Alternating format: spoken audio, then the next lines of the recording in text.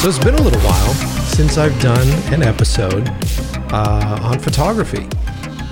For those of you who have been with the show for a while, since season 1, and even some season 2, we've done episodes with other photographers. And if you understand where I come from, where my career started, photography was a big part of my life. Photography was kind of the way in for me, at least into the commercial world and into becoming a young cinematographer, and then making my way into becoming a music video director. It was all from photographs. It was from taking that time and learning how to use a camera, learning how to convince a subject to open up to me in front of my camera. And I was incredibly passionate about it for a long time. It was the thing that I would fill my time with when I wasn't doing movies. It was the thing I would go to try out ideas and to really sort of get lost in like a fun, creative outlet. And I don't know what happened. I think there hit a point with me where I had to make a decision. I was told that I needed to make a decision when I was doing commercials, that I had to decide whether or not I was going to be shooting commercials or if I was going to be directing commercials. And that was something that I was told by multiple people, production companies that were repping me. So I had to make the choice. And my goal is always, and I tell you guys this all the time on the show, directing is first. This podcast is second. Everything else is second. For me, it's all about telling stories and being a director on set. And so I had to sort of step away from shooting the stuff that we were doing. I stopped shooting the music videos. I stopped shooting the commercials. And I really focused heavily on directing, which I needed to do because directing in itself is such a daunting task. But part of that was me walking away from photography.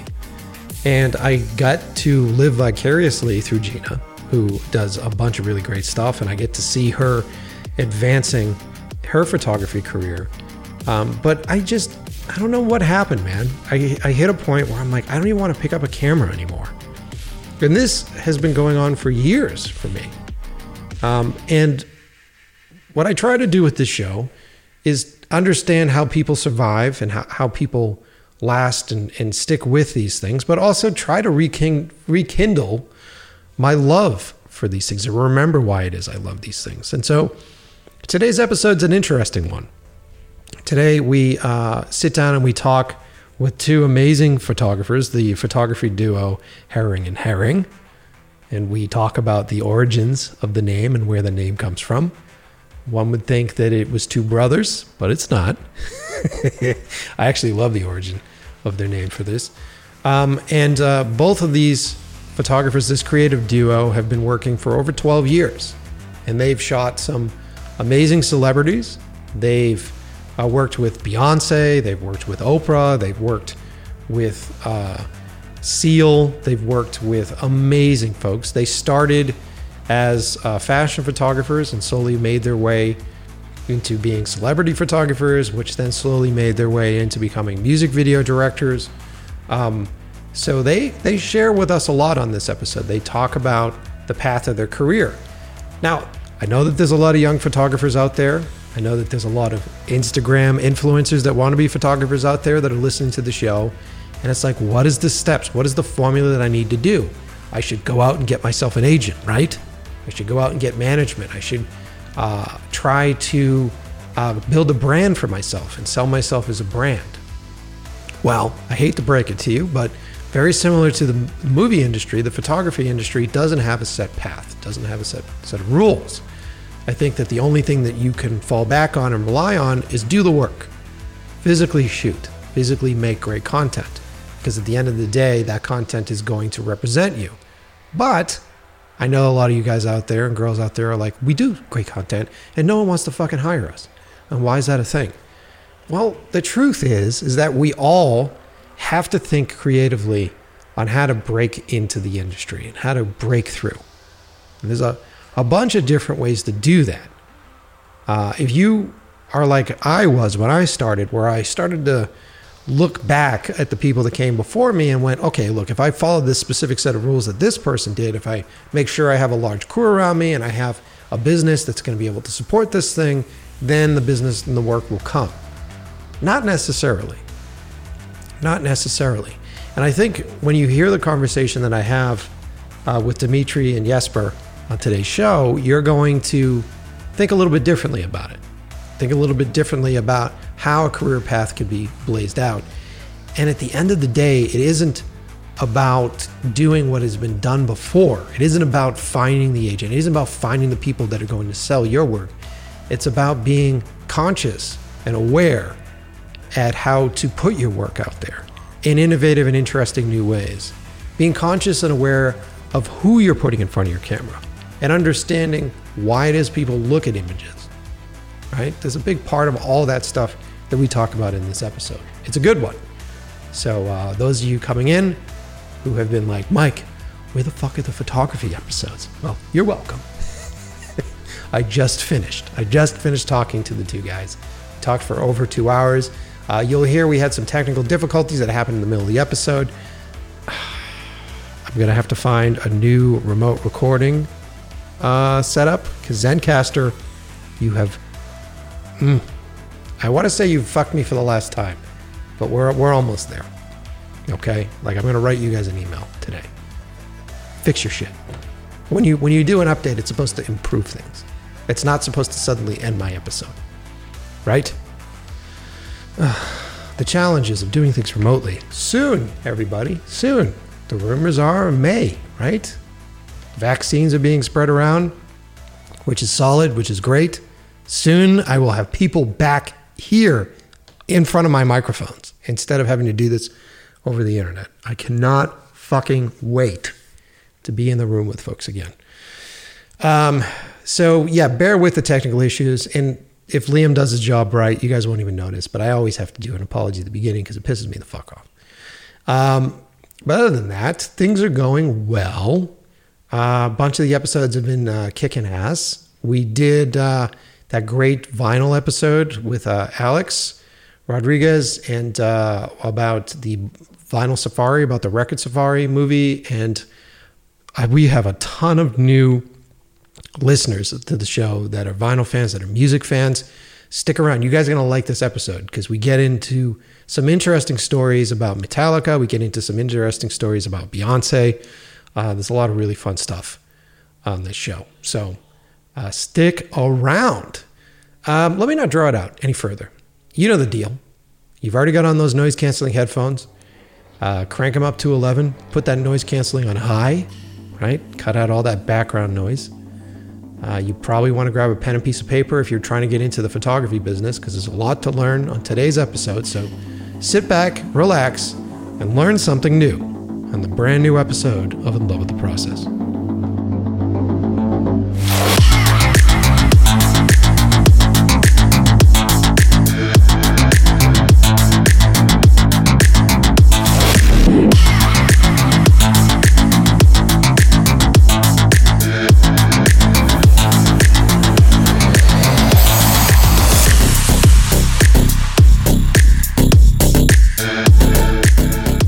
Hey guys, thanks for being on the show. Thank you for having us. Yeah, thank you so much. I am pumped to have the both of you here.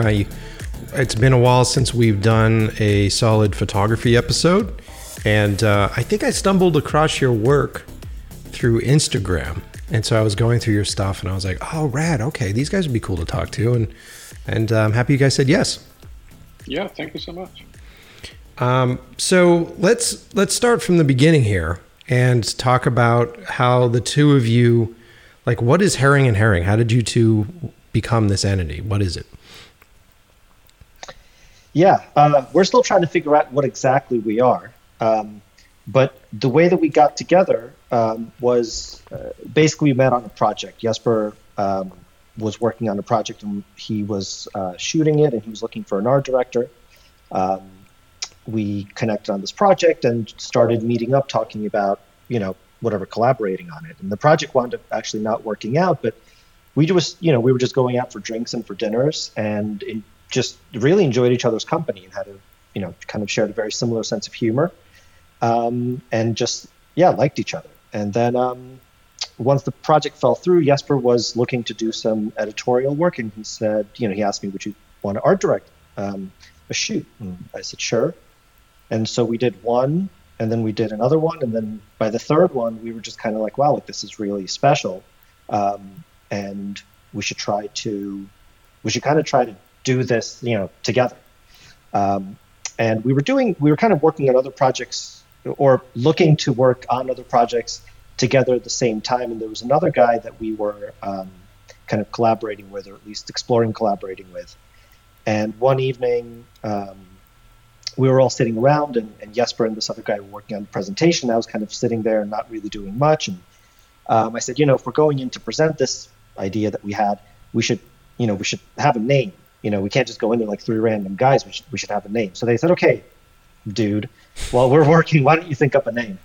So I was sitting there trying to think of like, well, what the hell can we call ourselves here? So I just started thinking about what do we have in common?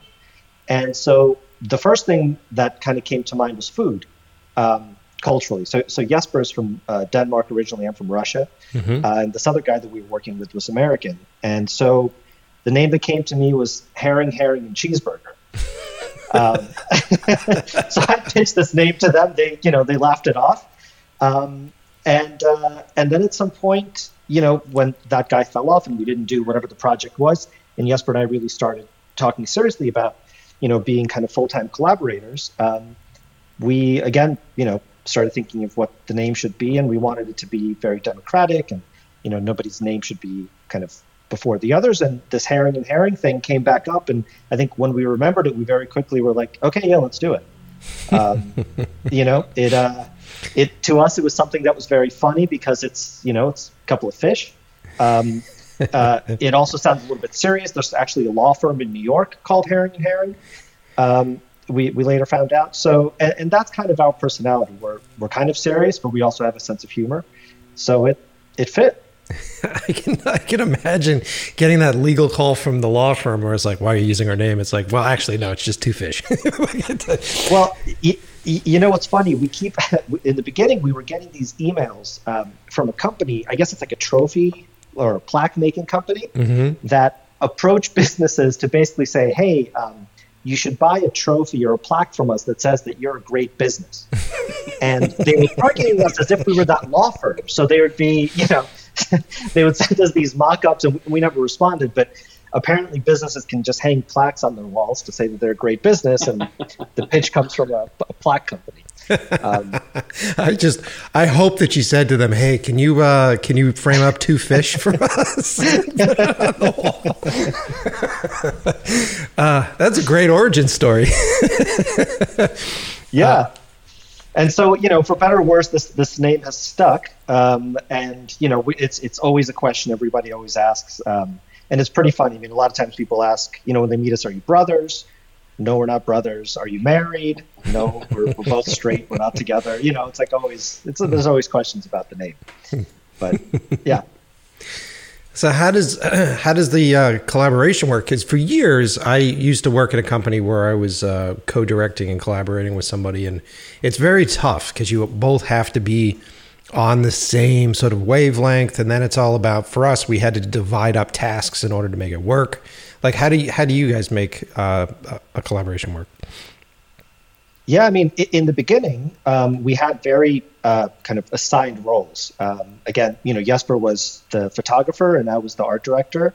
And so, from the start, first couple of years, I would come up with the concepts. I would direct Jesper and the models on set, and then work on the post. And as we started basically like getting deeper and deeper into the collaboration, we started really sharing the responsibilities. So Jesper started coming up with ideas. I started shooting. And thankfully, that thing that you mentioned, that kind of singular vision is what we do share. So, from the beginning, we kind of had the same idea in mind of what we wanted to do, and kind of how we wanted it to look. So going into it, we knew, okay, this is what we're after. That's kind of how we still are. But now it's just, we are a lot kind of freer with kind of who takes the lead on what. Mm-hmm. And that comes with, we've been at it now for, 11, 12 years. Yeah. Yeah, that's great. And Jesper, how did you get started with photography? That was simply out of boredom, to be honest. um, it's true. Like I've been doing IT stuff for as long as I can remember, and I still do that from time to time. And it was simply, a way out of that. That was the goal, to become so good at photography that I didn't have to do IT consulting anymore. So yeah, it was just, a guy, a friend of mine at that time, brought up certain hobbies I could, look into, and photography was one of them. And I just sat down. I didn't shoot for probably the first 6 months. I just sat down and analyzed and looked at pictures, what other people were doing, to make sure that, I found out what my style would be, and I wouldn't copy anybody else, right? And that took a long time. And that in that process, I met Dimitri, and he helped shape, whatever we are today, whatever that is. Well, it's interesting because my origins are from a photography background too. And I got into it out of necessity, essentially, because being a young director at the time, this was like at the beginning of digital. So this was like 99, 2000. So being a young director at that time, I really couldn't afford to hire a cinematographer. And so I was like, okay, I got to learn how to do this. And I thought that the easiest way to learn how to do cinematography, the simplest and the cheapest, most affordable way to do it, was shoot photos. And by a byproduct of that, I actually ended up having a photography career for a few years. But I found that the thing that I loved so much about taking photographs is, well, two things. One, it's finding that emotional connection with the subject in front of the camera. But then two, it's lighting and the power of light and sort of like the magical element that is capturing this light either on film or digitally. Do you guys have a thing that you fall in love with, or a place that you start whenever you do a photograph? Is it the subject material, or is it the technical stuff? Like, where does it usually start for you? It always starts, I think, first with an idea. When we first started working together, we were trying to think of, okay, like what kind of photographers do we want to be, or what kind of images do we want to take? And we noticed that just naturally, each photo shoot that we did was completely different from the previous. Yep. And we saw that we really enjoyed that. And so we kind of made a bit of a pact between, ourselves, that we were going to approach every shoot from a different point of view. So, where we should have been probably working on a consistent style, our consistency was inconsistency. And really it was a way for us to learn about each other, about kind of like what each other liked and what we liked individually as well, I think. It was really exploring. I did photography like in high school, but I never, and I art directed photography, but I never kind of took it that seriously. So for me, it was a lot of kind of a discovery process. And I think for Jesper working with me, it was probably kind of a discovery process as well. Yeah, and also, we both came from 9-to-5 jobs at that time, right? And we didn't want to fall into that pattern where this turned out to be another 9-to-5 job, right? Yeah, exactly. We wanted to avoid that. It had to be something that was an outlet, and a creative outlet, something completely different and new and inspiring each and every time that we did this.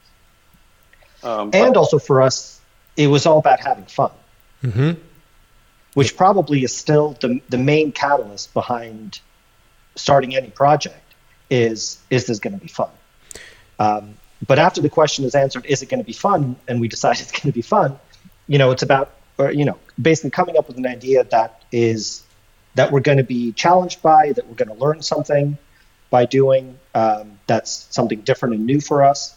That's kind of how we start. And then, we have both of us, are constantly looking at things and reading things and, make a record of that and then share that with each other once we're ready to kind of get into that zone where we're proposing ideas. And then the technical part, I think, is actually really secondary to us. I would not say that we're technical photographers. We definitely have a vision in terms of the final look of the image that we're going after. And before we get on set, everything is pretty, pretty kind of art directed and mapped out and concepted out. And we know exactly what we're going after, but we also like to let things influence that thing that's in our heads. So if there's a lighting scenario that comes up that's better than what we had originally thought of, we go with that. If the talent decides to do something that we kind of hadn't considered, but it's really working, then we go with that. So we'd like to be prepared. We like to get ourselves prepared enough kind of for the day of the shoot to where we can, if we want to, we can completely let go of all of that and just have fun as well. Because once we're on set, we really like to be loose and free and, kind of go with the flow, let the process take us into, different directions. It makes sense. From my years of doing it, I always found that there's multiple hats that you have to wear, right? So you have your business side, you have the side where you're trying to find the work, you're trying to find the paying jobs, and you're trying to avoid it becoming that 9-to-5 job, like you said, because it's difficult sometimes to get the gigs and to do that sort of stuff. And then the pre-planning is important to get your days in a row and sort of have an idea and then pitch that idea. But then at the end of the day, these are still grabs of personalities, right? These are still grabs of individuals. And it's all about trying to find a way to connect with your subjects, oftentimes within like the course of a half hour, because you just meet these people and they sort of walk in and you have to connect with them. Yeah. Would you guys, what are your processes for connecting with your subjects, I mean, I don't know if we really have a process for it. I mean, the fortunate is that we are two people and we do have different personalities, right? So, yeah. There was always one person that the talent gravitates towards more than the other, and we just go with that, right? Sometimes I connect with a subject and sometimes it's Dimitri, and we'll go with that, right? I think that's the beauty of being two on set. That's actually a pretty good point. Yeah. We had an early on, we kind of had an occurrence where we had booked a model and she came in and we were shooting actually at the time in my backyard. And she came in and Jesper was a little bit late. He came after and we walked out and I said, oh man, like I really don't think this is going to go well. I think she's really had it. She doesn't seem very nice. She definitely does not like me. This is going to be a tough day. He's like, all right, let me see. And like 3 seconds later, she's laughing and we wound up having an incredible shoot. She wound up actually being kind of a friend of ours, still even to this day. And it's this thing, and it's happened the other way around plenty of times as well. But it is one of the best things about working in a duo, as Jesper said. There, we can kind of attack it from different directions and really use our personalities to get people comfortable. It's fascinating. It's kind of a great cheat code, is what that is, because it is difficult, and I find that when I would shoot.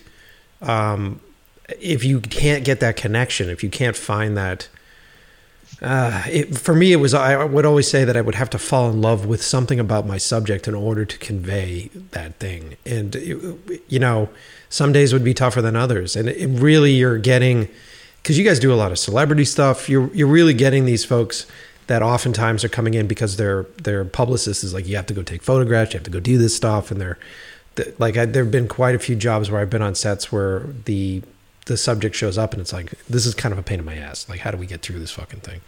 Right. And do you guys find that you're dealing with that often? And if you do catch someone like that, are you trying to change that narrative for them immediately, or are you just sort of going with whatever you get from them? Well, I think, again, we have gotten lucky, right? Because we have our own publication, and a lot of it's not like it's like a Vogue shoot or an Esquire or something, right? It's where there is an interview attached to the pictures and stuff like that. Like, we get to put people in situations that they normally don't get put into, and a lot of the times they are actually very much into that. I would say like 95% of the times they're into that. And we run everything by with the publicist prior. Sometimes we get they turn us down for our ideas, but we always have like 2 or 3 options for them. So I don't think for them it's like this boring, tedious task. It seems like they are really into it and enjoy it. And a lot of times we shoot our subjects when they don't have anything to promote, but they've seen our work, and they just want to kind of shoot with us. Yeah. Which we've been, again, very lucky to be in that situation. But that also, again, came out of, doing our own thing, our own magazine, which gives us the opportunity to do that. When we first started out, it was a completely different kind of ball game for us, and also we were not as, we just didn't have the experience that we have now in terms of, like you said, changing somebody's attitude in a certain sense. I think in general, we come in very kind of excited for the day. Because again, to us, this is not a 9 to 5. It's really fun. It's really, the main reason we do it. So we're pretty enthusiastic and positive. And I think that with most, whenever you meet people that are enthusiastic and positive and are doing cool stuff, that's infectious. So I think, if whoever we're working with was not into it in the beginning, by the end of it, they kind of don't want to leave. I mean, we've had that experience where people show up a little bit grumpy and that they're like, wait, that's it? You don't want to keep going? I've got more time. We can do more. And we become again, very, very friendly with them. So, but I'll tell you, our first celebrity shoot, and the thing that actually got us to make our own magazine, but also into shooting celebrities, was we kind of out of the blue wound up doing a shoot with Beyonce. Wow. And we had never shot any celebrity before. When we first got together, we were shooting fashion exclusively. I think for the first 5 years that we were working together, we were shooting fashion. And it happened to be that it's not that interesting, but it happened to be that our portfolio got in front of Beyonce.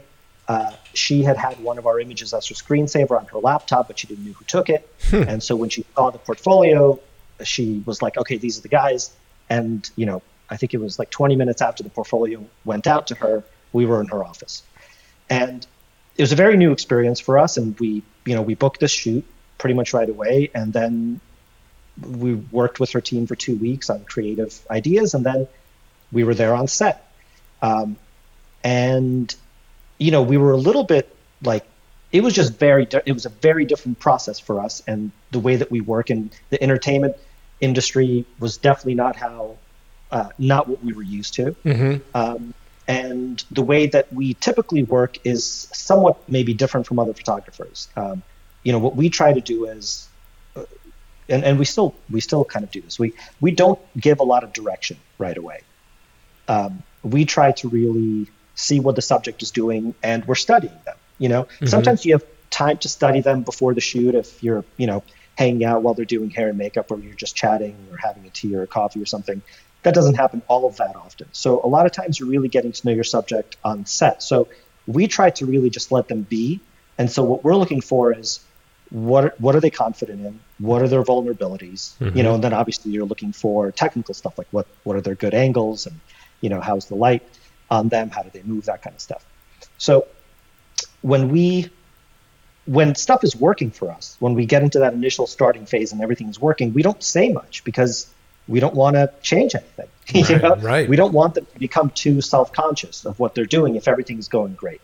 So with Beyonce, we're shooting, and we're just shooting, and we're getting great stuff, and we're comfortable with it. And after I think the first 2 or 3 looks, the creative director comes over to us and he goes, "What the hell is going on?"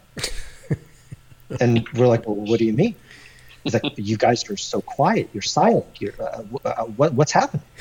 And we said, "Well, everything's going well. What do we don't have really anything to say." And he goes, No. You can't do that. She has to feel that you guys are just, you're in love with her. You don't know what to do with yourselves. You're so excited to be shooting her. And she needs to feel like she's the most, desired, beautiful woman in the world."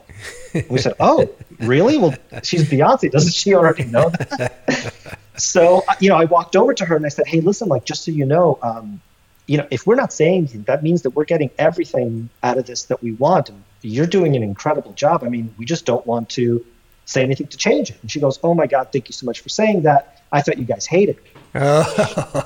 Yeah. So after that, directly after that back and forth, we became a lot more vocal when we see that it's needed. Yeah. In kind of giving some positive reinforcement to the subject. Well, that's a really great story, because at least I would forget when I got started in this. When I first started taking photos, I was like very sort of focused on the technical aspect of like, how do I get the lighting to work right? And a lot of the stuff behind photography in the early days, it just felt like magic. And so I was always trying to crack the code of magic. Like, how the fuck did they get this double exposure, and how did they do this sort of thing? And so when I was shooting my first subjects, I would be lost in that sort of technical aspect of it. And then it wasn't really until I ended up in front of the camera a few times and I understood the vulnerability, and I understood the trust that is needed, and having a team of people that are standing on the outskirts of you, examining everything that you're doing, and sitting there going, am I being me? Is this who I am? And if I stand this way? And so you start to understand that it is just about finding that connection if you're a subject, and being able to connect with that photographer and trust that photographer, and seeing that love and respect that photographer is doing, that would then open you up to do all sorts of stuff that you may or may not do, or do a position or pose that just doesn't seem natural because it looks great on camera, Yeah, absolutely. And, I also think sharing what's on the screen is incredibly important. And, the thing for us is, again, we want the subjects to be as comfortable as we are. Yeah. Yeah. Because if they're comfortable, then we're going to have a great time. So, we again kind of early on had a couple of situations where, we've got, let's say I'm just thinking of one right now offhand, who, an actress, a little bit older. Mm-hmm. We're shooting her, and we think she looks fantastic. We're showing her the screen to make sure to say, hey, look, you look amazing. But she is so hypercritical of herself. And she said, I did a shoot for this other magazine, and they said they were going to, she said, I want my arms a little smaller. I want this, I said, yeah, that's easy. That's tiny things to do in post. She said, oh, I did a shoot for this magazine, and they promised me all that, and they didn't do those things. So I don't trust anyone anymore. Mm-hmm. So sometimes you're coming in and, the subject has had maybe not a great experience before, and they don't have that trust. So, we try to, again, just at least verbally express to them that, what our whole thing is, we find you incredibly beautiful and interesting. Yeah. And our job is to make you the best version of yourself in these pictures, Yeah. And I think when they know that you're on their side, which, the photographer may not always be on their side, but when they know that you're on their side, they kind of go, and then they're able to have fun and really give. And then, and we're doing the same. It's a fascinating point, actually, when you think about it, because that's why I wanted to start getting into it myself, was just meeting people and meeting these subjects and sort of getting lost within the thought process that a stranger has, which I always thought was really fascinating. And then, I don't know if you guys feel this way, because you guys are full-time photographers, but the business has become so overly saturated, and sort of the narrative is kind of changed, at least lately, with photographers, where it's almost more about the photographer than it is about the subjects, and it's more about the lifestyle of being a photographer than it is being the subjects. Have you guys noticed this? Do you feel like the industry has changed a bit since you've been doing it for 12 years at this point, right? I mean, I think, the whole Instagram thing has changed it, because I think, or at least if I'm inferring this, the thing that you're talking about is that you can now be kind of a photographer personality on Instagram. Yeah. Mm-hmm. And that lifestyle is reflected, in your kind of brand. I mean, we've definitely seen that, but I think we really don't see ourselves as part of any industry, to be honest, because I think we always find ourselves as the outsiders in whatever thing that it is that we're doing. So we never really compare ourselves to anybody else. We're not friends with really any photographers. We're not in any kind of like photography groups. We kind of see ourselves as a bit of a unicorn, and that's kind of where we're very comfortable with that. It kind of takes the pressure off, I guess, in a certain sense. But for us, and maybe it's because we're not, Americans, or I don't know, maybe it's just our personalities, but I think it would be very uncomfortable for us to, kind of make our Instagram about, ourselves or showing kind of lifestyle stuff. Right. It's just something that maybe is better. But also, like maybe in stories, maybe we'll post some stuff, like BTS or whatever, if we're doing something exciting. Sure. But that whole kind of thing is just not our kind of personalities. And again, that's why we're called Herring Herring, right? I mean, it's one of the shields that name give us, right? Nobody knows really what's behind it, right? It could be a large company, it could be 100 people, it could be 2 people, right? Like, we never really wanted to have our names out there. Like every photographer goes by their own name, right? It's like kind of like their own ego trip. We don't need that, we don't crave for that. Yeah, it's a fascinating dynamic, and this also carries over into the film world and all that kind of stuff, where there is this sense of I've talked about it multiple times this year on the show, where it's the combination of confidence versus ego, and salesmanship versus like humble sort of collaboration. It's this really fascinating balance, especially in a world right now where it is all about influencers and it is all about likes and like instant gratification and that dopamine rush that everybody's addicted to these days. And so for me, I think one of the reasons why I kind of stepped away from photography for a while was I just wasn't feeling, I forgot, which is interesting that you guys said that, because I kind of felt the hint of it again. I forgot the reason why I started. I forgot that it was more about capturing individuals and hanging out with people and falling in love with like individuals. And it, I think the business side of it really sort of tainted me on like how to sell these things and whether or not your work looks like someone else's work, and whether or not an editor was looking for someone to recreate someone's work, or if you're just banging out promotional material for some new movie. It just started to feel too 9 to 5 again. I guess it comes back to that statement that you guys were making. And you guys sound like you've been doing a good job avoiding that.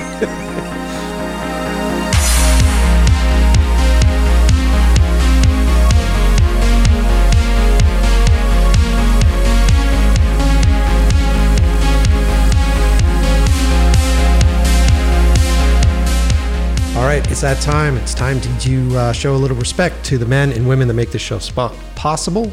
Whew. My mouth is not working fast enough today. I'm talking about the sponsors. Let's start first with our good friends over at Puget Systems. I just had a nice, wonderful phone call with those guys the other day, and apparently you guys are buying computers. I just heard that a lot of the listeners of this show are going to Puget, which is fucking great. It's really great. Puget is running strong. It's really nice to know that through this pandemic that people are trying to buy computers, trying to be creative. And so if you have been shy about it, there's a bunch of listeners on this show that have been buying computers from Puget Systems. And if you're someone that is in the market for it, if you're a photographer, if you're looking to build that beefy retouching machine, if you want a machine that can not only run Photoshop fantastically for you, but can also do a good job with Premiere, because you're also, as a photographer, being hired to shoot video content and photographs, and you want to make all that stuff work, I suggest you get a Puget System, which is a PC. PC, yes, it's a PC. Like, get out of the brainwashed sort of hardware integration baloney that comes with being on Apple and Mac. It's a fucking nightmare. We have to use all their proprietary software. No. Get on to a PC. Everything Adobe still works PC. I would even say that it works better on PC. You can custom build these machines with any kind of hardware you want. So you're not restricted by the specific 3 or 4 different pieces of hardware that are supposedly, quote unquote, the best on the market right now. Well, of course you're saying they're the best on the market because they're the ones that you're in bed with, right? Give me a break. Hardware. You got to remember, it's all about hardware manufacturing. It's all about a dude with a warehouse full of his shit that he's trying to sell to you guys. Like, there's a big reason why the new Cyberpunk game didn't work well on the new fucking PlayStations or the new Xboxes. It's because of the fucking hardware inside of them. I was running that game on my Puget system with minor glitches. I mean, that game is gorgeous. Too gorgeous, in fact, that it almost derailed my fucking creative career. But if you're someone that wants to build a new machine, look into building a PC. And you don't have to build it on your own. You can go to a company like Puget that doesn't manufacture hardware, so they're not going to be selling you their bits. They just put together really well-built machines, and they back those machines. Great customer support, and they're moving heavily. In the future, we had a little conversation about this. They are very much moving into consulting as well. So they're looking to help you guys build your own PCs. Those of you who want to learn to do it yourselves, Puget Systems is a great resource for that. So like I said, go to PugetSystems.com and check it out for yourself. Let me just say this. Thank you to the listeners that follow through on our links below the episode and go to hang out with Puget because they were telling us that you guys are doing it. Well, good work. Also supporting the show, and it's valid because we're talking about photography on the show, our friends over at Quasar Science. One of my favorite light units to use these days is a Quasar tube. And whether I'm using a rainbow LED or if I'm using a bicolor tube, it's just a fantastic piece of the kit. I really enjoy being able to basically lightsaber wand a light around my subject's face to find the right direction, find the right angle. How far back does the backlight need to be to actually find that chisel chin line on your guy? How high and in what direction in front does the light source need to be to sort of smooth over the complexion of that actress's skin, right? Because every angle with lighting, the fucking centimeter in the angle of light makes all the difference in the world. And if you've ever been on set, which most of you haven't, but if you ever get an opportunity where you're on one of Gina's sets, if I'm lighting, you'll see that my day is literally just consistently moving around key lights, like always tweaking and tweaking and tweaking and moving and pushing. Because it's like watching the sun set over a horizon. You find it. It's just this right angle. It just sort of sets the right way and runs itself. That light just sort of splashes itself over the complexion, runs itself up against their nose and spills over to the other cheek. It's really beautiful stuff. I love lighting. But anyway, if you want to have some great stuff in your kit, if you want to use some of the stuff that I use, go check out Quasar Science, some of the best LED lights on the marketplace. So go to quasarscience.com. Also supporting the show, I'll give you guys another read. Also supporting the show are our friends over at MovieTees. That's MovieTees.com.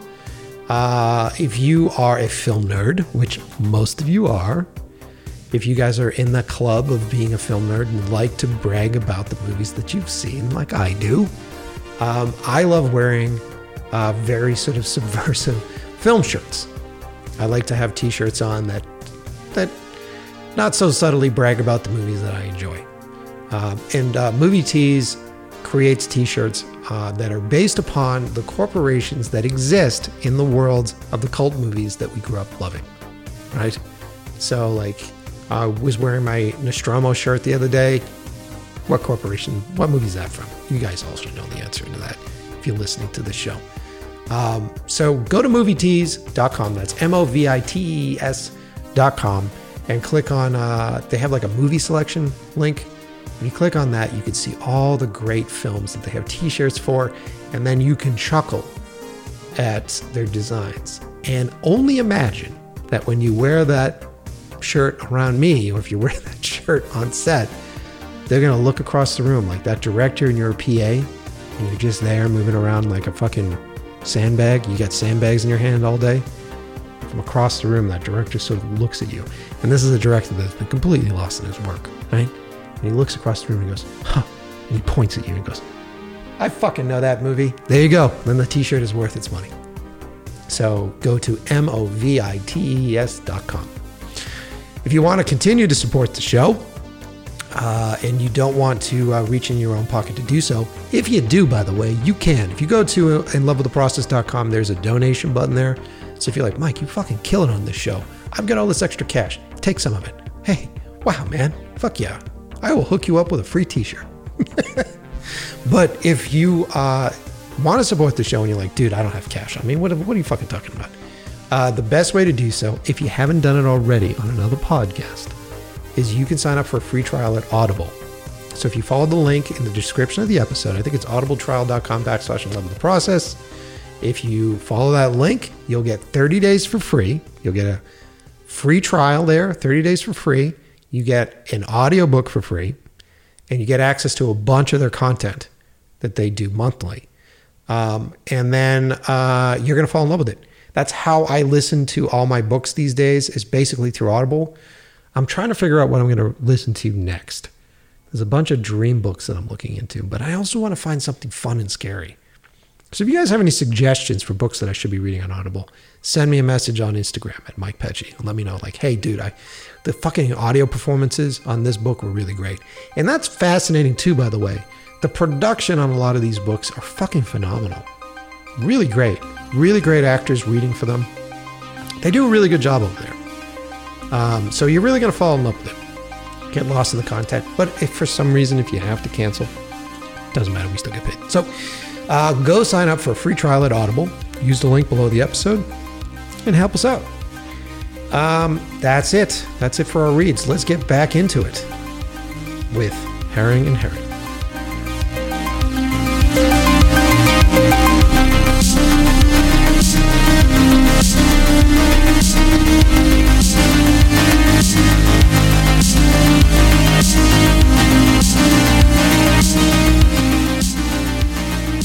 I mean, I'll tell you, like, doing COVID now, right, where I moved from New York to LA, you know, we kind of got split up, and the entire industry got closed down. You know, we started picking up, like Dimitri did, like, more still life all of a sudden, you know, and I got like a new house here, and I wanted some new pictures for my walls, and I got like fell in love with photography again through, you know, film photography. Like, again, just shooting, not shooting subjects and not shooting for anybody else but myself, right? And that's proven to be a very good way to get back into it and fall in love with the process again. Thanks for the plug for the show title, by the way. Well, what are you in love with right now when you're shooting? Like, what are you obsessed with? I mean, so we've always been, you know, again, we're not technical, right? But we do like to have the right equipment, right? Yep. So we've always, like in the beginning, we were sponsored by Phase One, right? Very expensive camera system. We were very fortunate to get that sponsorship. Then we became ambassadors for Hasselblad, and we still are brand ambassadors for them to this day. Nice. And the beauty of that, like coming over from, you know, shooting a Canon to going to medium format, was that it felt very expensive, right? Not only just holding some solid, you know, a solid heavy camera, but every frame felt like it should cost, you know, $1,000, right? It, like the shutter sound, like all that felt like very serious. And over the years, it also slows you down. It also slows you down, which is fantastic. Yeah, you don't just like, you know, spray 4,000 frames out. You know, you take 5, right? Right. Totally. And those 5 has to count, right? Also, again, it feels precious. And I felt that way again with film photography. Like each frame was, you know, meant to be something special. Also because, you know, there was a whole painstaking process of developing, scanning, you know, editing, and then retouching the damn thing. right? Right. Which takes a long time. So if you can keep it low, to 5-6 frames, and make sure that that's 5-6 frames of your best quality work, then you're golden.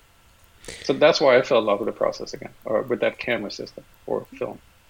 Yeah, I get that too. And, there's, for a while, even whether you're talking photos or you're talking movies, there was this battle between like film versus digital. And for quite some time, that was the narrative going through a lot of the creatives, where it's like, what are you shooting on? And is it film? Is it digital? And digital is really clean and all this stuff's really great.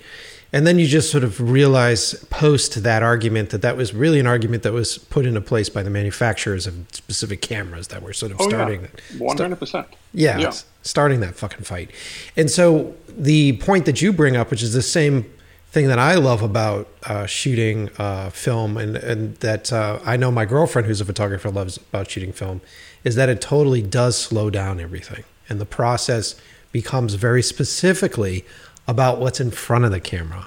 And there's a sense of magic and an understanding from the team that you have working with you that, like, I'm about to push this button and this is like one of 12. So let's make sure everything works. You know what I mean? Yeah, no, 100%. Yeah, it's really cool stuff. Well, let's talk a little bit about, because you guys have brought it up a couple times in the show, the magazine that you guys have, the Behold magazine. How did that start? So the magazine is sorry, it's called Herring and Heron.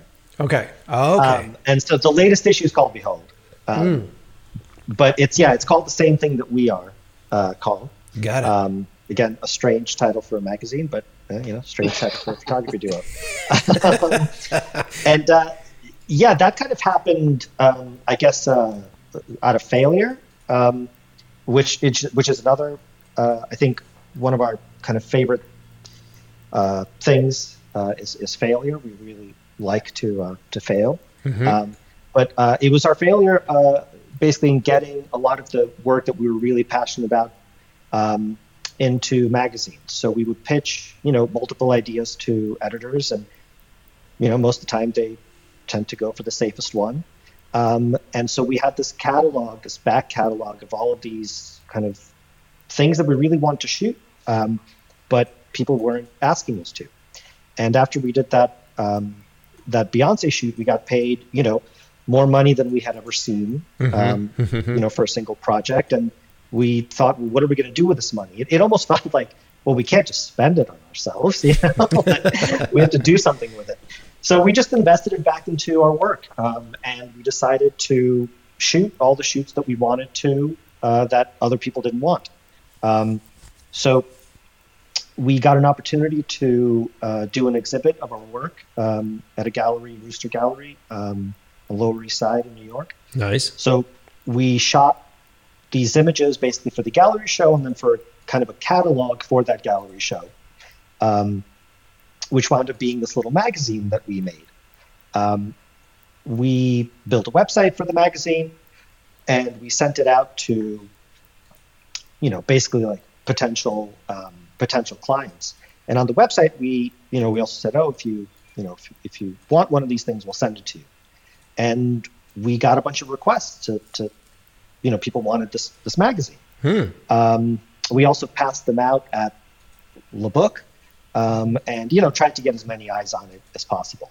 And then we heard from a distributor who said, I can't remember whether we reached out or they saw it, but it was basically like, can you send us that magazine? We sent it, and they said, if you wanted to make this into a real thing, we'll distribute it. Interesting. So then we thought, wow, we could actually do a magazine. And so that magazine, that first little book, wound up being, a friend of ours had a salon, and we gave them a bunch of copies, and there was a guy getting a haircut in that salon who was looking through the magazine, and he asked, I think, the salon person, like, who are these people? And, they put him in contact with us, and we went to his office, and he said, so he's a publisher, a book and magazine publisher. He used to publish, they brought it back, published a magazine called Graphis. Okay. Which I was a huge fan of when I was a kid in high school. This was also like pre-internet, where you could see like design from all over the world, kind of the best of design from all over the world. Wow. And so he said, I saw this magazine while I was getting my haircut, and I'm seeing these images. He's like, and the images are so incredible, and I couldn't believe I'd never heard of you guys. So is there anything I can do to help you? And we said, yeah, sure, anything you could think of. But right now we're trying to think of actually making this into a real magazine, and you have a magazine. Can you recommend a printer to us? Mm-hmm. So he said, yes, I'll put you in touch with my printer right away in Hong Kong. And that kind of got everything started into thinking like, okay, well, now we know what it costs to print a magazine. And here's the process that we need to go through to actually make this thing happen. So, we knew, okay, here's kind of what our budget is going to be for printing. Let's figure out what our budget's going to be for these shoots, and what do we want to do. And then, it was like just putting one foot in front of the other. Wow.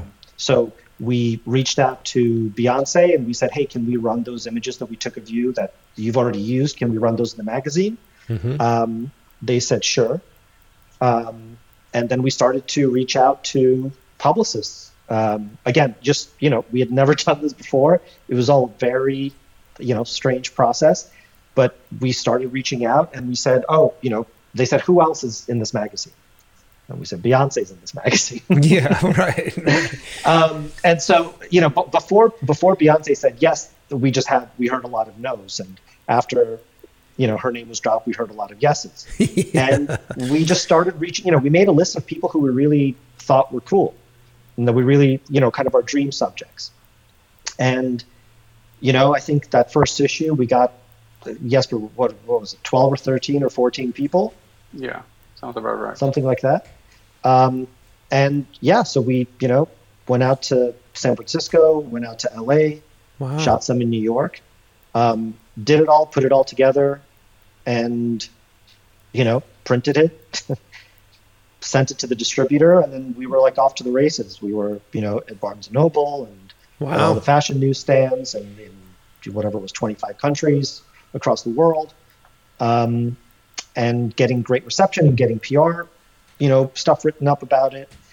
And that's when things started really happening for us, because we were, for the first time, we were not kind of playing the game of other people, and we were kind of playing our own game. And by that, I mean, we weren't chasing editors asking them, can we shoot something for you? And we weren't, sending out a bunch of emails over and over or cold calling and asking for jobs. Mm-hmm. Things started coming to us because we had made this thing that was 100% us. Yeah. It was the first time that we could really package it to explain, well, this is what we are. This is the kind of like our vision, instead of kind of like a one-off editorial or portrait shoot or something.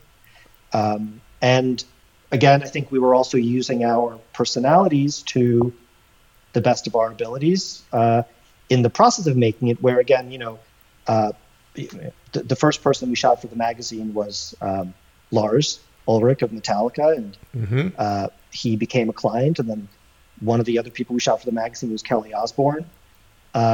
She became a client. Then, she introduced us to her dad basically, and he became a client, and we shot him for the magazine. And it really became a vehicle for us to really express ourselves to the, fullest power. And then it also gave us, a commercial, a commercial business.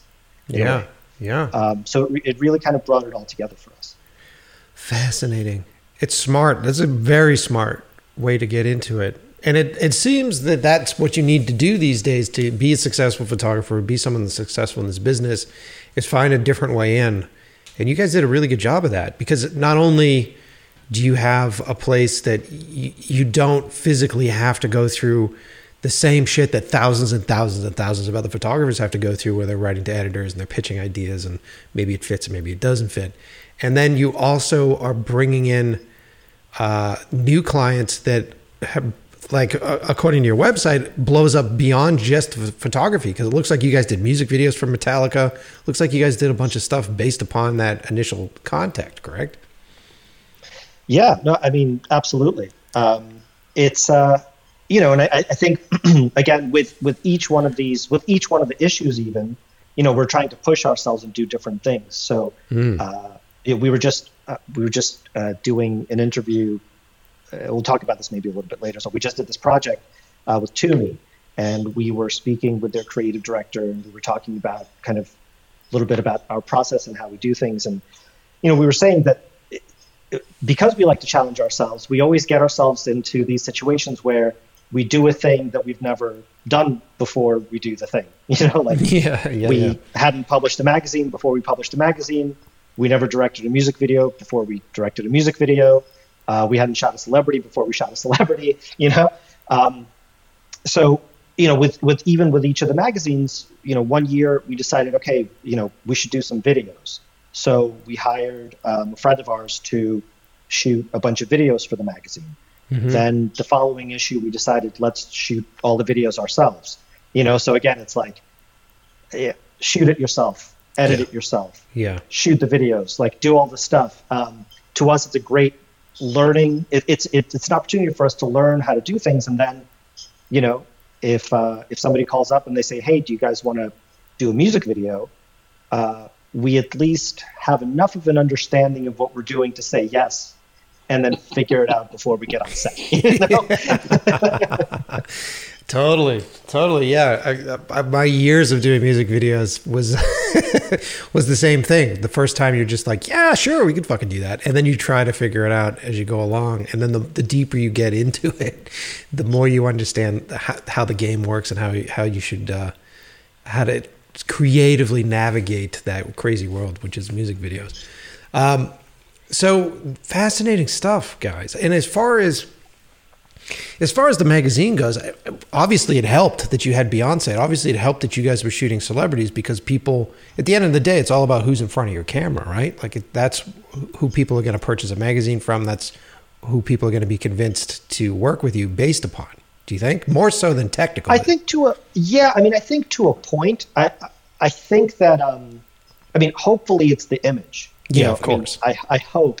Obviously, having a person of note versus an unknown in the image will definitely help sell it more. Mm-hmm. And it's also the thing that connects the viewer to the subject, in a lot more, in a more immediate way. Mm-hmm. But the last issue that we did, I think there were probably more non-celebrities than celebrities in it. Behold, and there, each issue kind of has a theme. Mm-hmm. This past issue's theme was beauty, but it was kind of our take on beauty, and a little bit of an untraditional take on beauty.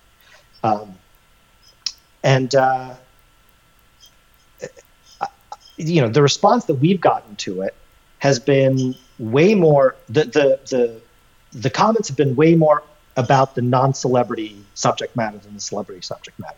Mm-hmm. So for us, I think that feels like a success, because again, it's the picture. I think that's finding the success rather than the celebrity subject. Mm-hmm.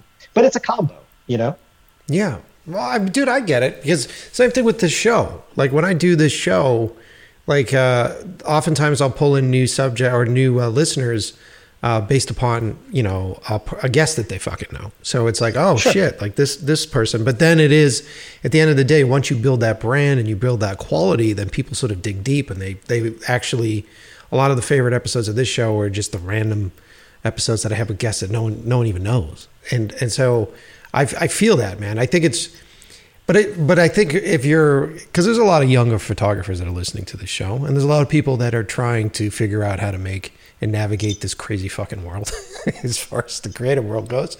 And I think that there should be a bit of an understanding here that there's two different sides of it, at least from my opinion. There's two different sides of it. There is the work, and you have to be great at your work, and you have to have a voice, and you have to be strong with that.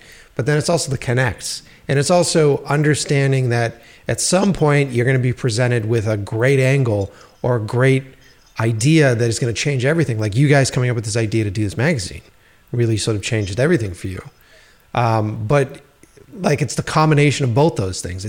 It's having a face, it's having the access into it for the general public, but then also having the work to support that shit. And then in the long run, it seems like the work will obviously transcend all of that stuff. And people, just because they know who you are and because they're obsessed with your material, will fall in love with the work. But I don't think you can rely upon the work initially because there's so much of it out there. There's so much fucking good work out there right now that it's hard to sort of sort your way through this sea of it. Do you agree or disagree with me? Yeah, no, I totally agree. And again, I think for us, the failure thing really led us to everything that we're doing. You know, because we had to figure out a way to kind of break through a little bit in our own way. It just was not going to happen for us by doing what everybody else is doing. Yeah. And again, we got lucky, I think. In that first little, we were, again, somebody was asking us about kind of breaks, where you always think like the thing that you do is going to be your big break. And we definitely thought when we shot Beyonce that was going to be our big break, but it wasn't. And then like when we shot Oprah, we thought that'll be our big break, but it wasn't. And when we shot Metallica, we thought that'll be our big break, but it wasn't. You know, it's like I think it's like incremental breaks. And you know, you have to kind of, I think you've got to take every project that you do, you've got to do your best and hope that it's going to be the thing that's going to kind of launch you further. But I think the successes and the breaks are just as valuable as the failures, or learning from failures. You know, where you're not also wasting a lot of time kind of beating a dead horse. Yeah. I mean, this kind of reminds me of like, remember in the beginning, one of our goals were to get an agent, right?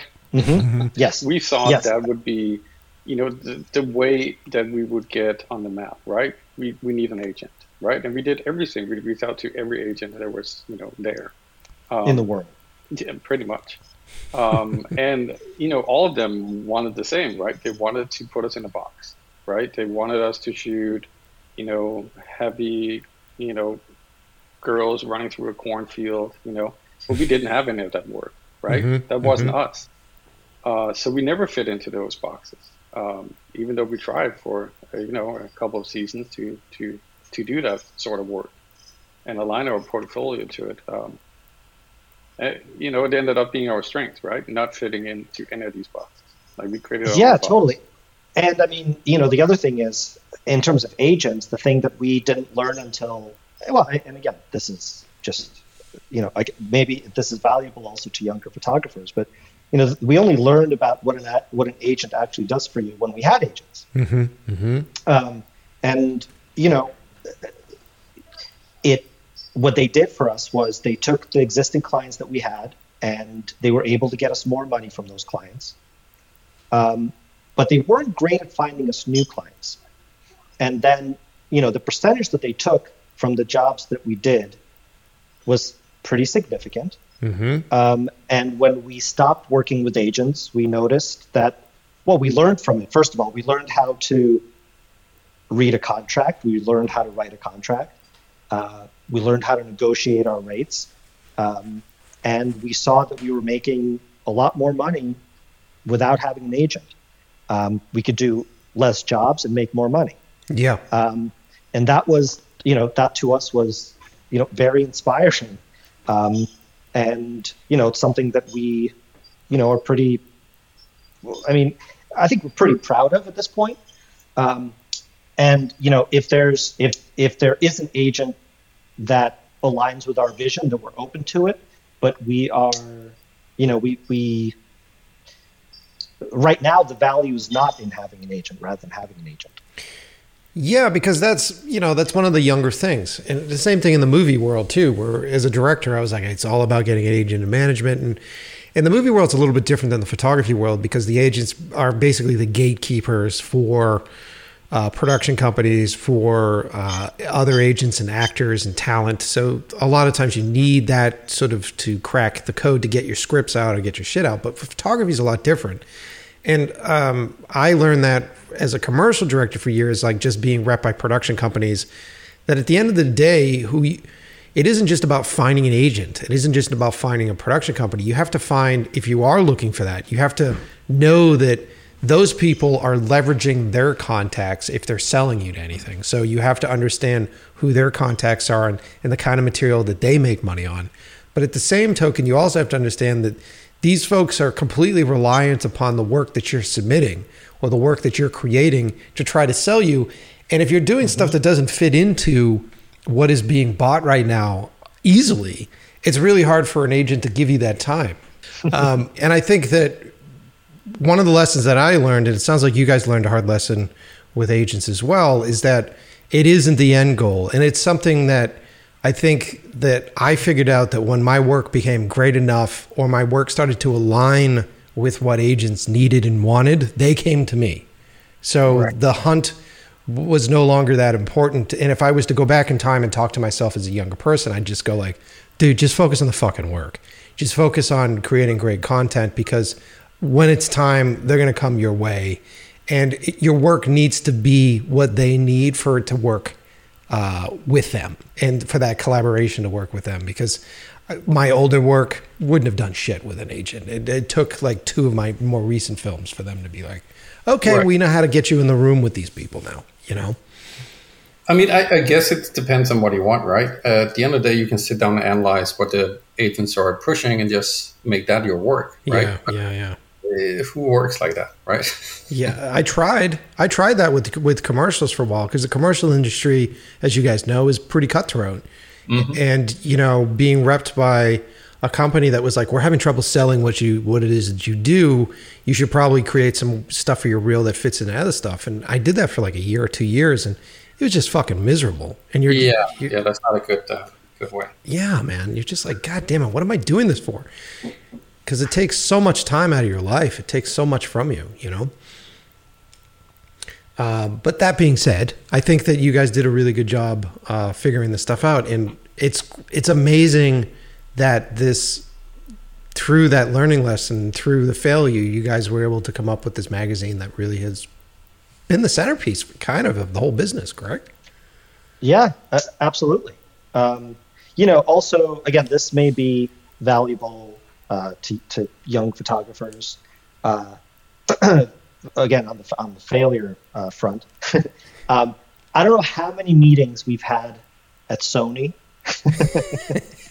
Jesper, how many meetings have we had at Sony? I don't know. I mean, it was to the point where it's like embarrassing walking in there, you know? Yeah. I mean, we've since stopped, but we would go to Sony and have these meetings and, you know, meet with all the art directors. And every time they're like, guys, we love your work. And we're like, yeah, that's great.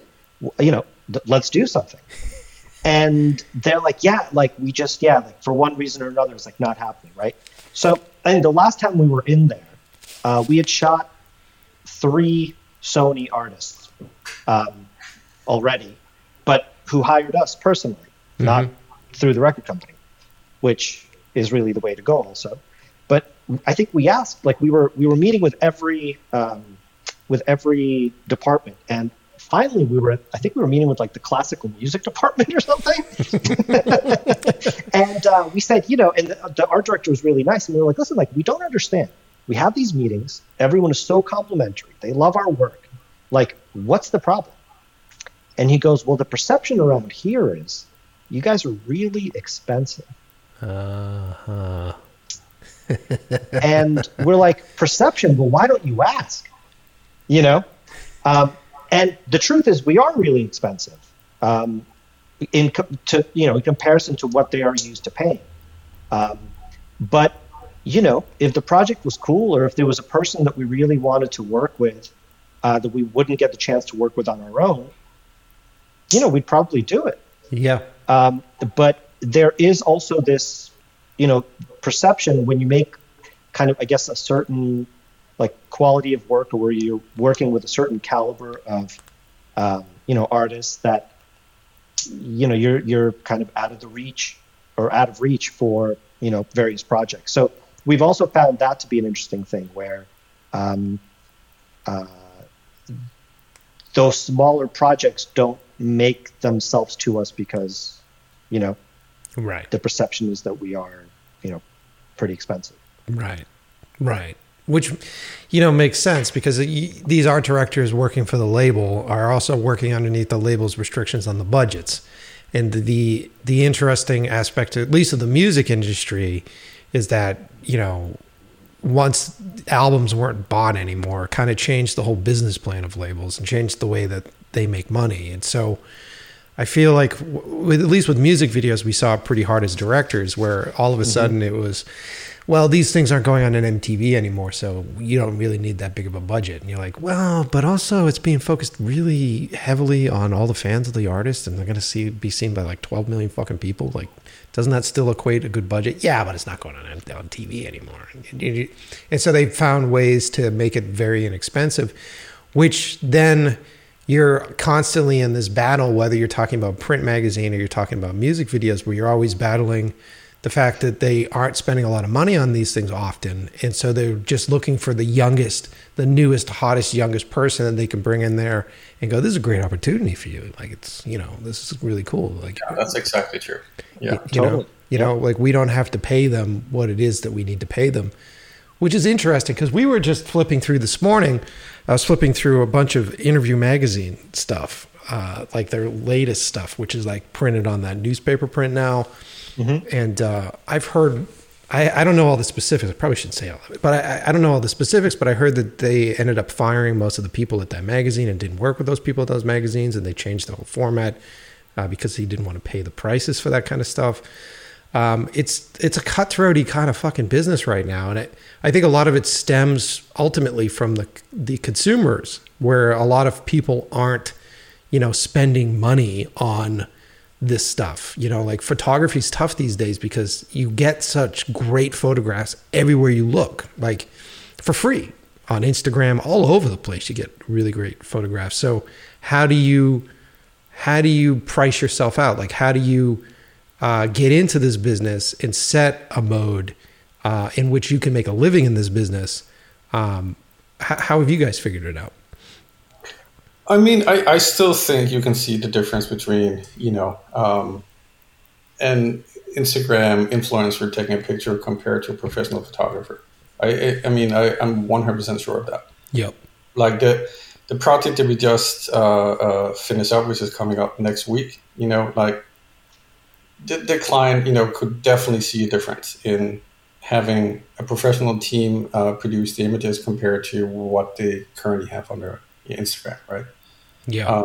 So I hear what you're saying, but yeah, I feel like there's a lot of companies that's just going down that route, that anybody can produce content these days. Whereas if they actually compared it, it's not the case. Yeah. But as far as like the quality of content that's being created?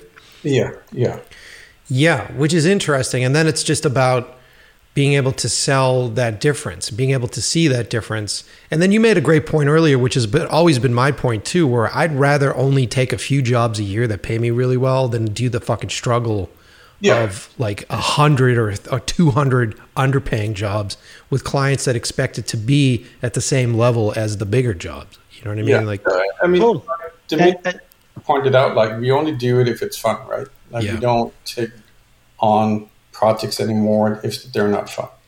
And fun also includes, if this doesn't pay, if there was no reason to do it. Right. Yeah, there's an interesting conversation we had a little while ago where somebody asked us about, what kind of pictures do you guys take like on your time off? Like just like your personal work. What kind of pictures are those? We said, well, we don't do that. We don't take pictures unless really someone's like paying us to take pictures. Or if it's like a project that we're working on, which is something that we're really heavily invested in creatively. We don't make personal work, but what that means is, all the work is personal to us. Yeah. When we're working on something that we're really passionate about, we are all in. And so when we have those meetings with, the potential client, we go in there really excited. Like, we really want the job because we know we're going to do an amazing job for you because we're super passionate about you or about the project. And we're going to come in there with incredible ideas and also, a proven track record of like, here's what we did for this other person or this other company. And here's what we feel you guys need. And here's what we can do. And, you know, I think also our sensibility is a lot more like strategic than maybe a typical, you know, photographer in a certain sense, because we're also looking at it from a business point of view, which is their business. You know, how do you want your brand, whether that's, again, a personality or a company, like, how do you want that to be? How do you want to stay the same or change things? What is it in the landscape that you're working in that is, you know, changing, that maybe you need to catch up onto? Or maybe there's something that you've done in your past catalog that actually right now would be a great thing to bring back, and it would be super successful because that's what people are into. So, you know, I think it's like personality, really caring about the work that you're doing, which means it has to be fun, and it has to pay you enough for it to be fun, where it's not, you know, where it doesn't feel like a big pain in the ass. And then you're going to do great work, or at least for us, that's how it is. Yeah, it makes sense. It totally makes sense.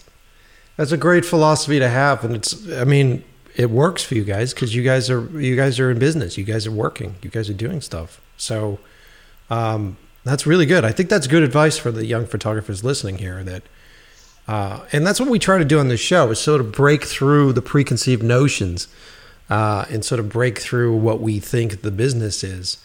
And I like your story, man. I like the idea that you guys published your own magazine. I like the idea that Beyonce had a photograph of yours on her screensaver. Do you know what photograph it was that she had on her computer? We do.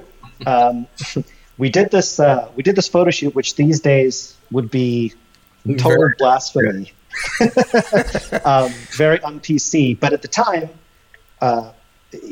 we were not thinking. Well, I'll explain what we were thinking. But we did a photo shoot for a magazine in Argentina, and it was one of the earlier shoots that we'd done together. And we took 3 Asian models, and we painted them black, and kind of a tribal makeup and hair. We worked with these incredible hair and makeup artists, and we did this fashion shoot basically, where it was a combo of fashion and then also like original African jewelry and headdresses and stuff, all mixed in. And anyway, when this came out, this was so funny because so one of these images is all 3 girls are in the shot, and their tongues are out, and their tongues are painted different colors. So things like one tongue is red, one tongue is blue, and one tongue is white. And it's a very intense, really cool photograph, very attention grabbing. That's what was on her screensaver. And at the time that it came out, I remember Jesper like texted me or called me in the morning, and he said, I don't know what's going on, but like our website went from like having like 1,000 visitors a day to like 70,000 visitors today. And I was like, what? So we went and we looked, and it was back in the days of this. I mean, not like original AOL, but AOL at some point that it was still existing. You know, like 2008 or something, or 2009 or 2010. Right. They had published the story. They had picked it up from, I guess, the magazine's website, and they published a story about this photo shoot in a section of the site that was about African American culture. And they wrote, finally, Black models are getting their due. Oof. Working with, you know, accomplished fashion photographers and representing our culture and all this stuff. And then they listed the models' names, which are all like Japanese and Korean and Chinese names. Oof. You know,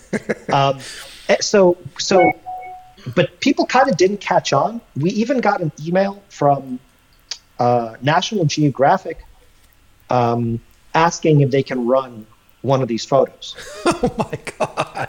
Wow. Okay. We said no. We said no. We were terrified. Yeah, I would be too. Yeah. So that was the image that she had. And that's, I also don't know if she knew that, you know, and I don't. Nobody knew. Nobody really knew. But the reason why we did it, just to kind of explain it a little bit, sure, is the can't remember what the theme of the magazine was that they asked us to pitch this, this idea for, but it was like past and future or something like that. And we were trying to think of like, what, kind of like just visually, culturally, like what are things that are looked on as the past and what are things that are looked on as the future. And so we were thinking like, well, we all came from Africa, right? Yeah. Like we're all in a certain sense of African descent. Like that's where we all come from. And what is the future? Like what do people equate with the future? And so kind of, Japan, and technology where, at the time, at least it wasn't like Cupertino or whatever, but it was like really like Japan and Asian culture as the forefront of technology in the future. We thought, how do we combine those things? So that's where we thought, okay, well, what if we took Asian models and painted them black? And then we also saw, I think when we were first like photoshopping these images, that the girls kind of like look Kenyan, like as if they were from Kenya. And we thought, wow, this is also like super interesting because if you just change the shade of somebody's skin, like all of a sudden their place, like the place that you associate them with changes. And so anyway, we were like super taken with that whole idea, and that's why we did that project. We didn't like see it as any kind of blackface or anything like that. And it's only now, like looking back at it, it's kind of like, oh, you definitely would not do that today. No, of course, today. But but we love that photo shoot. I mean, it's still on our site, and we love those images. I'm looking at them right now. They're fantastic, and they're so stark, cool. And it makes sense that she would have it on her desktop. It's really, really great, dude. Thank you. I love your stories, man. I love how you guys have sort of come up, and you must be proud of the origins of Herring and Herring, and I think you guys are doing really fantastic work. And I should probably wrap this up because I think we're hitting the point of that show. But I just wanted to thank you guys both for being on the show and sharing these stories with us. And you had such really great things to say, and I feel like part of me remembers now after talking to you guys, like, oh, right, that's why I love taking photographs, because the business side of things can really get in the way. And once you start getting into that hustle of like, I gotta fucking get work and I gotta do pitching, and then do I change my work in order to fit this thing, and you sort of forget that at the end of the day, what you're supposed to be doing is enjoying it and having fucking fun shooting stuff, right? Absolutely. And the other thing that I would just say is, again, this is like for younger, photographers starting out and all that. There's, I think, a lot that when you think, and I think we were probably thinking this in the beginning, like, when you think about the successful photographers and, big names and stuff, you think about, they've got these like big teams, and there's people and there's help and there's all this. And if I had that, then maybe I would be able to do this, this, and this. And, that's what's keeping me from, accomplishing what I want and all that. And, we went down that path also of like building big teams and working with a lot of people and having an office full of people working with us. And, we found that, at least for us, it's kind of the total opposite. That it was when we like come together, the two of us, that we have the most kind of success, where, you cut kind of all the fat out, and you only do like, you only use what you need. Mm-hmm. If that makes sense. Mm-hmm.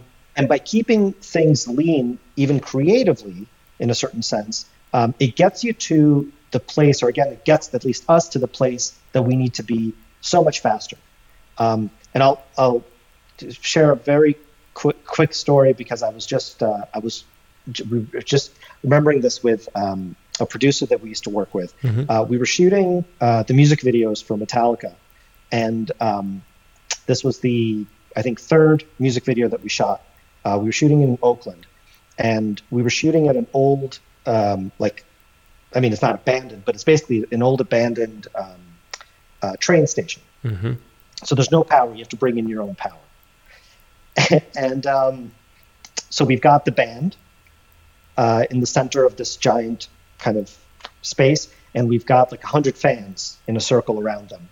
And we're running, Jesper, maybe you remember more, like how many lights we had up. I don't remember that. But a lot of lights that are, we're shooting at night. So the only light we have is light that's being run off of a couple of generators on the outside of this building. Yep. So we've got a lot of people. We've got, at least 200 people there, probably more. And at a certain point, one of the generators dies, and the lights go out, and Jesper runs to start cranking the generator. Yeah. And I go out with him, and we're standing there cranking the generator, and Lars comes out, and he goes, "Hey, what are you guys doing out here? Are you guys taking like a smoke break?" He didn't say anything.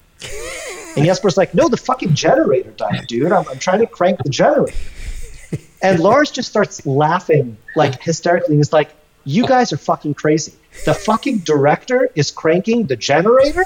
I love you guys, And so we're standing there laughing our heads off. Do you remember the reason why it went out, by the way? What's that? It's his fucking coffee machine.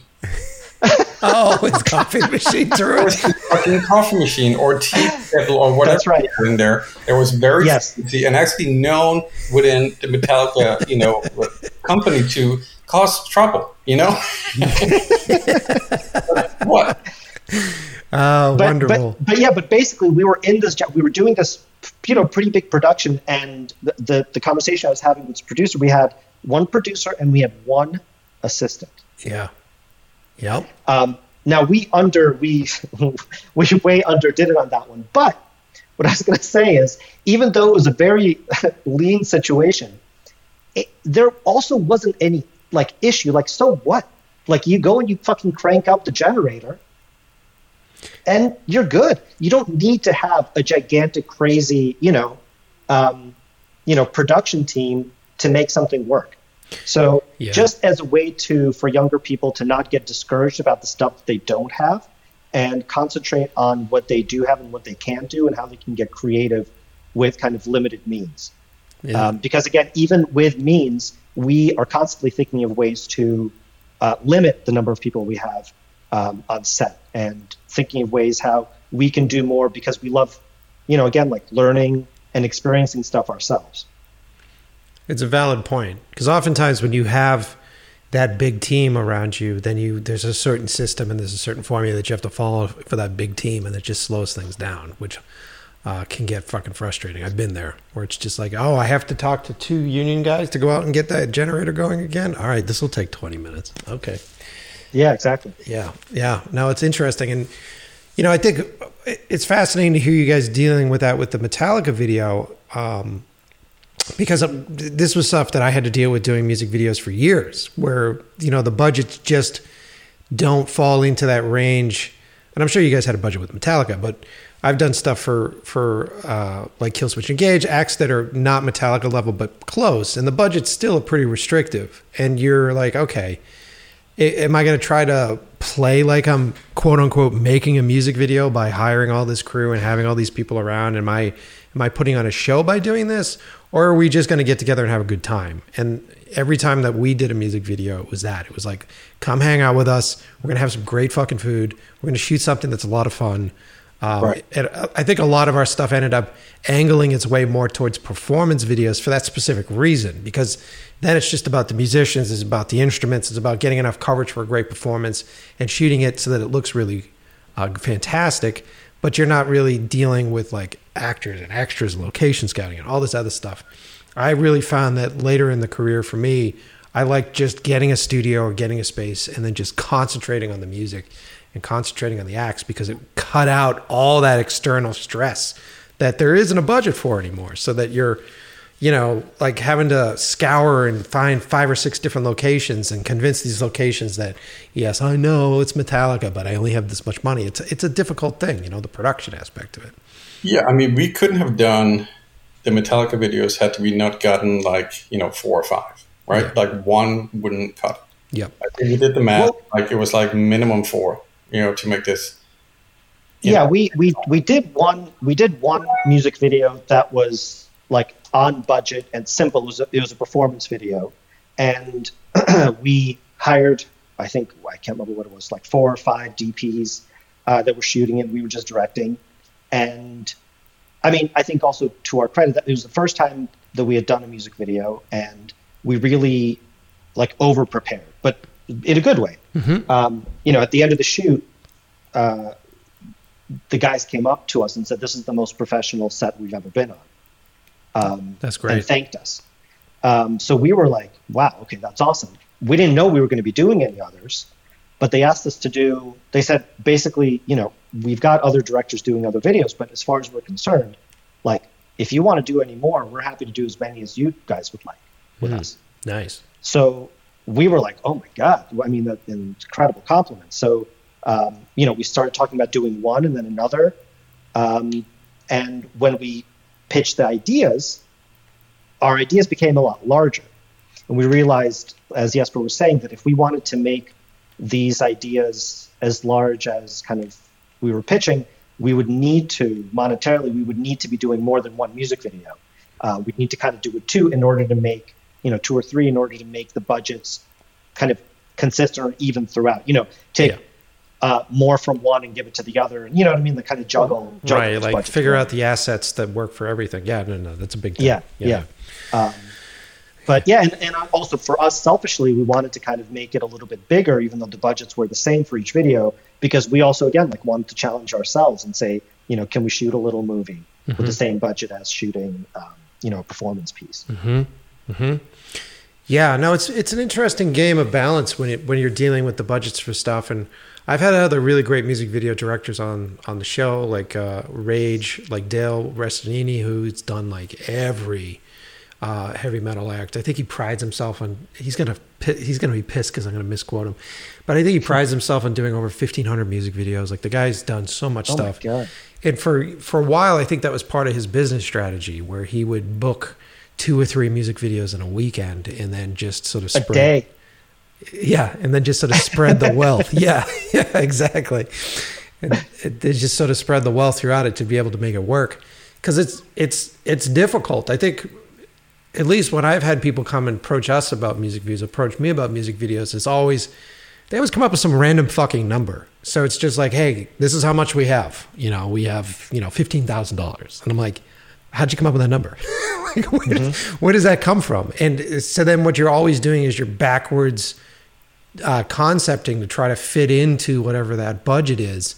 But then you're also having to deal and inspire an artist who is like, I've got these lofty ideas and lofty visions for this stuff. And that artist, more often than not, at least in the traditional sense, wasn't directly related to the budget because the label was taking over it. And I think the stuff that we're seeing now is that a lot of artists understand the power of music videos as far as tours are concerned and promotions are concerned. And so they're more directly involved. And then there's a lot of artists that are directly financing these things themselves. And it isn't coming from record labels. So it's a weird new world, I think, with music videos. And it isn't the traditional sort of 90s formula that at least I always wanted to be a part of when I was growing up. Oh yeah. Well, I mean, the thing that we learned also when we were doing the videos with Metallica, I mean, I think Lars told us that the way that most people hear new music is through YouTube. Yeah. So, you know, in order to have them listen to that song, you kind of have to give them a video. So in a certain sense, it's the biggest like marketing budget, because obviously it doesn't cost you anything to market a song on, you know, Spotify or iTunes or whatever. So you're going to spend that money on the video, but it's also going to be your biggest return. And if it's successful enough, you're also making money from those videos on YouTube. Right. So, you know, I think, again, and you're right, I think artists who are savvy, who are with it, also who have the capital, are investing in their own work, and they're not looking for the record companies to do it, because, you know, they're not going to give them those budgets that are going to make it really worthwhile. I mean, look at The Weeknd. I mean, all his stuff that has come out over the past few years is, I think, essentially coming from his department, from his group. And the stuff is fantastic. It's like very cutting edge. And then there's the rumors about the Super Bowl performance where he supposedly put his own money back into the performance to make it as big as it was. Yeah, I mean, I think I watched that performance, and I don't know how you can spend $7 million Yeah, I know, it's ridiculous. Like the numbers feel inflated. Yeah. Totally. I think it's a big write-off. It's a big tax write-off. Yeah. God bless them. Fine, do it. But Yeah. And then you look at it and you go, well, like, no one's buying CDs anymore. So is that on fucking sales? And then do you actually look at the profits that he makes on his tours and you go, oh, there it is. This dude made so much on his Starboy tour. And so that makes sense. And that was based upon his music videos. I feel like his music videos really sort of took him out of a specific subgenre and put him into pop culture and, you know, his work with Daft Punk and all that sort of stuff. So music videos are still incredibly strong and powerful towards artists. And I always talk to artists whenever they approach me. I'm like, do you have money? Do you have capital? Can you finance this yourself? Because it would be even better. Can you throw some capital into this video? Because we should make this into something completely different than what the label expects. It's a difficult, it's a weird sort of industry right now to navigate as far as that stuff's concerned, you know? It is weird. I mean, you know, we've had so many conversations about the music industry because I think it's a very sexy, obviously, industry, and it's one that I think we all have like some kind of strange attachment to because of, you know, growing up on MTV. Yeah. Yeah. And, you know, there was this whole thing about like, oh, well, there's no more, you know, money in music, which apparently is like, you know, totally untrue. There's money for the record companies. You know, like the artists, yeah, they're getting screwed pretty badly, unless they're like huge selling artists. They're getting screwed pretty badly, and they're only really making their money on tours. Yep. And on merch if they're lucky, if they didn't sign that away. But the record companies are making money. They don't have to print CDs anymore. So, you know, think of that. I mean, that is pure profit. That used to be an expense, and now it isn't. That's true. They're still making their same markup.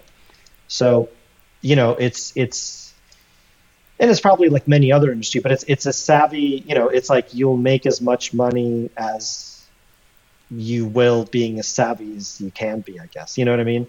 In terms of like how you negotiate your contracts and all that. But anyway, that's like a whole other. Yeah. I mean, we can totally get down that rabbit hole. And I think I only touch upon it being that, you know, some folks may be tuning in because they've seen your Metallica videos and they've seen that stuff. And I think you should just understand when you're a young music video director and you're just like, sure, I'll do anything for you guys for free. It's like, well, maybe you should examine your worth, and you're probably worth more than what they're paying you. So be careful.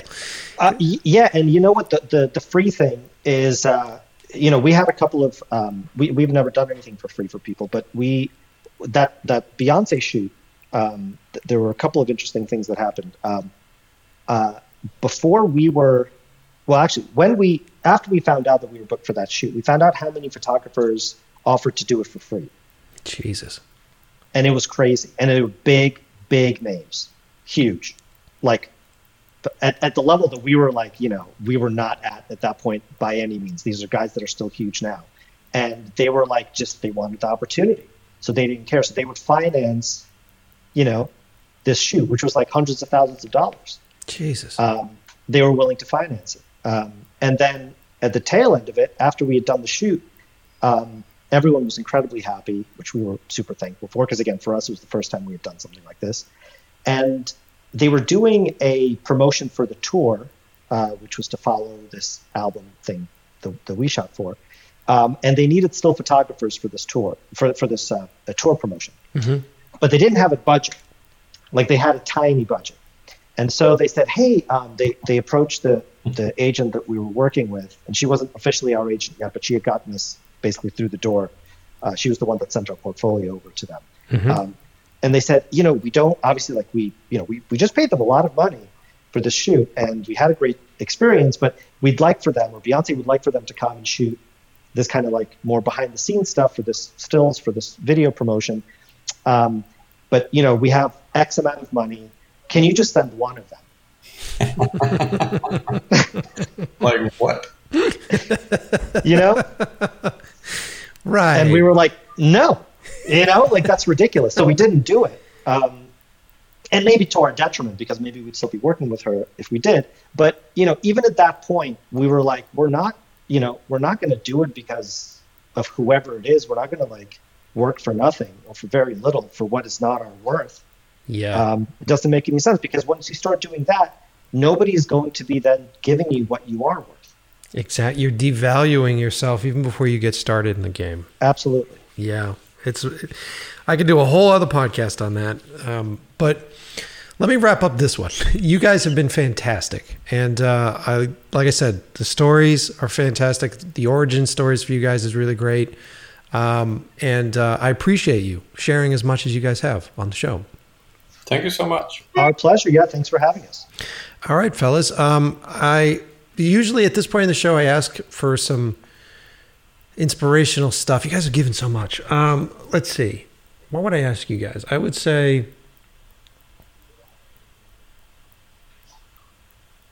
there must have been a moment, right? There must have been a moment where you guys realized that doing a magazine was the right thing to do, right? Like you guys realized that, like, how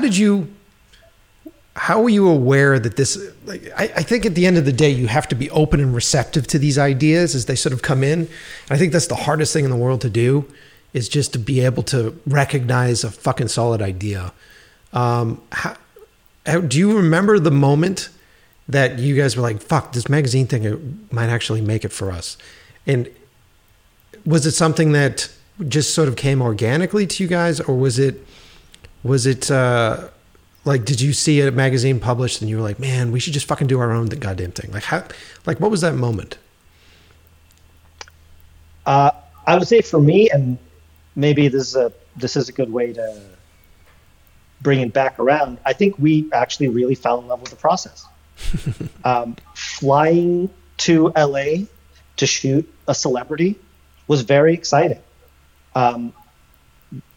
Renting a big house and staying in it with, each other and our friends who were working with us, and getting up in the morning and doing a cool shoot, and then, going out to dinner and having great sushi, and then doing the same thing the next day, and then flying back and doing selects, and then, getting proofs from the printer in Hong Kong, and then seeing it on the store shelves. The whole process was incredibly exhilarating. And I think for me, it was like the most fun that you could have, or that we could have, while quote unquote working. It certainly did not feel like work. It felt like we were living out exactly what we wanted to be doing. That's awesome. Yeah, I mean, obviously I agree with all that. But also, like, there is the aspect, like, had we not done this, I definitely personally would have felt, I wouldn't have been the person I am today, because I would have been so upset that all these great ideas would just be stuck on a shelf somewhere, right? They needed to get out there, and they needed to be seen by the right people. So I'm, humongously thankful for that opportunity.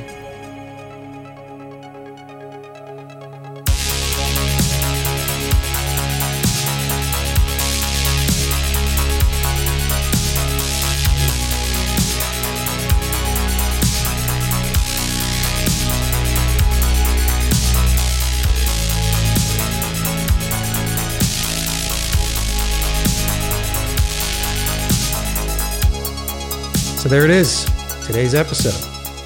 It's been a while, like I said, since we did a photography episode. And honestly, genuinely, I don't know if you heard it in the show, but there were a couple moments in there where I remembered why I loved photography. And I kind of miss it a little bit. I really do.